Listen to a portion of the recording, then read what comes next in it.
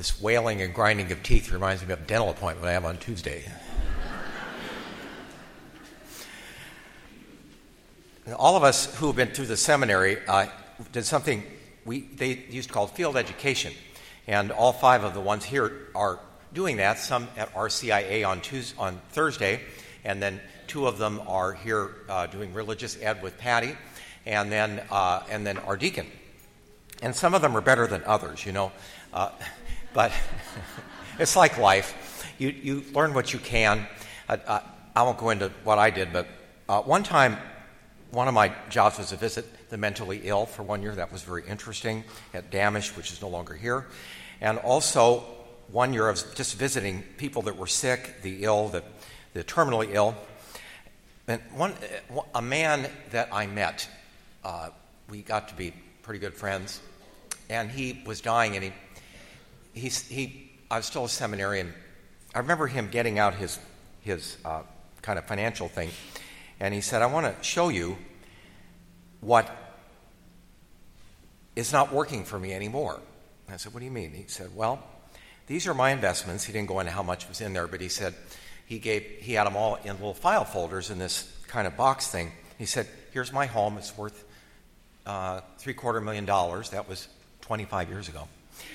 And stocks, bonds, CDs, when that was a good investment, not now, and bank accounts, and I don't know what else was in there. It's worth a couple $1 million. And he said, I can't buy health, and I wish I'd done something a little better with this for others. It was kind of something he thought I might find useful going forward. And, of course, he's been gone many years now. His home belonged to someone else, and the investments have passed to others. But what is it that lasts? Christ gives us really good insight here that while we're doing the best with our lives, because we need to do that in this world, we're also investing with Christ. Something in our portfolio, so to speak, that investment which pays forever. And Christ tells us how easy it is to do this. He uses this example of this landlord who sets everything up, a garden, the earth, and then he hires tenants. One tenant after the other comes and goes. They don't see the landlord. He doesn't come and ask for his rent check for a while. But when he does come, he expects that we have done something with the talents we were given. And then others come and take our place. To know that there is a landlord is a great piece of insight. So he commends those who have made something with the talents that they were given. And so we have to ask ourselves, how do we get rich for ourselves and in the sight of God? Because that's what life is all about. Christ is not ashamed to tell us that he wants us to get rich, but to get rich in a way that lasts. Who we become, how we've affected people's lives. Was I obedient to God? I was thinking about, some of you may remember the St. Vincent de Paul thing that used to be out here. It was a big, ugly white container thing, and then next to it was a newspaper bin, and we put up with both of those, though they were kind of eyesores, because they did good for people. And the store's closed, so it's all gone now, and recycling of newspapers isn't a moneymaker anymore. But what used to happen is you'd come out there, and sometime around in the middle of the night, these mattresses would show up under the truck. And, of course, we couldn't use them. And people, maybe they thought they were doing someone a favor by dropping these things off. Can you imagine on the last day of your life, you meet Christ, and he says, I want to thank you for all you've done for me. Thank you for this mattress you gave me. I'm going to give you one just like it for all eternity. Or maybe for a while, until you, with a spring, to remind you of your love for me. What we give our Lord is what we receive. What we give to others is what we receive. I was shopping at Costco this week, and it's always stressful that as you get close to Christmas, that was the last time before the New Year for me. But there were a couple of people that looked absolutely miserable. Lady thought I was cutting in front of her in line. I wasn't. I was looking for something. I got the dirtiest look.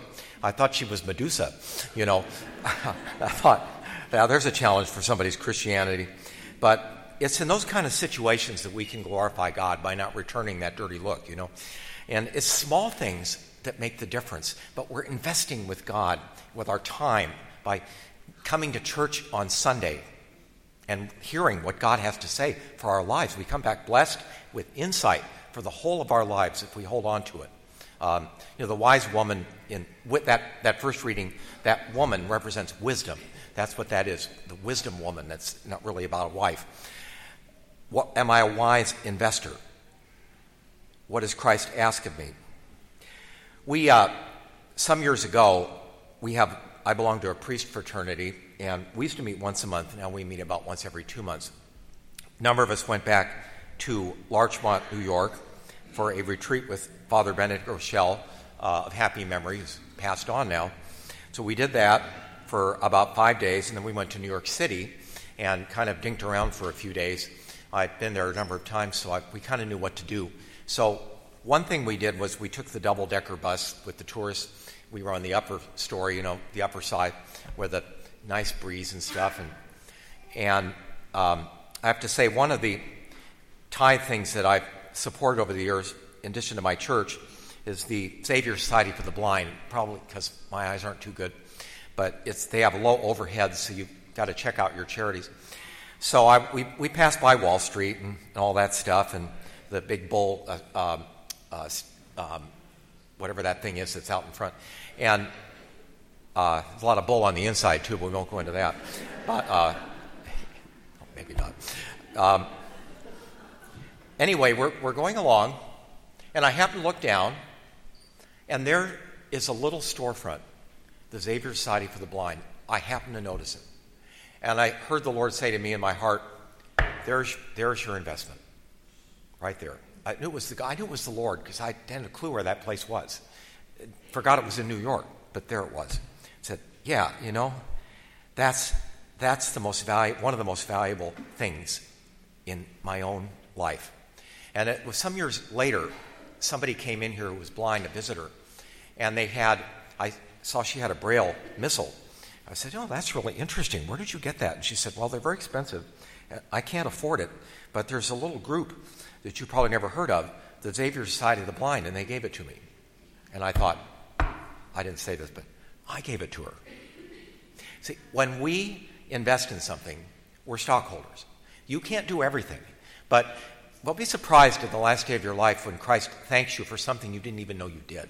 When you contribute here, for example, last week we bought this program called Formed, and I'm happy to say quite a few of you have logged in and taken advantage of that. It's amazing stuff on that website. Movies alone are worth it. It's free to you, but that's supported by tithes. And so all of us who've given here, we all have a share in those lives which have been enriched and possibly come alive in their faith because of something they see on that. And you share in the benefits for all eternity. So that's why it's good to be a wise investor, because we know that God is encouraging us to make money, to trade with what we have.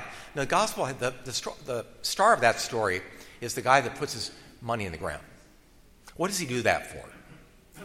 In the Middle East, our trip to Jordan, it was very interesting because the guide was saying that, the banks are not good here. You put your money in a bank, if it fails, the government doesn't cover you. You've lost your money. So people put their money in the ground. I'm thinking, God, that's really biblical. 2,100 years later, and people are still putting their money in the ground in the Middle East. And so he was saying that's the safest place for it. And then they cover it up so only they know. And you have these other stories in the Bible about a guy that digs and finds buried treasure. Was a very real situation. But this man is justifying his lack of fruitfulness in his life by saying, you're a hard master. I didn't trust you. I didn't like you. So I'm doing you a favor by giving this back to you. I didn't steal it. It's like we come before God and say, thank you for my life. I spent it. Here you are. Here it is back. And the landlord says, I expected you to produce something. That was what life was about. What did you do with your life?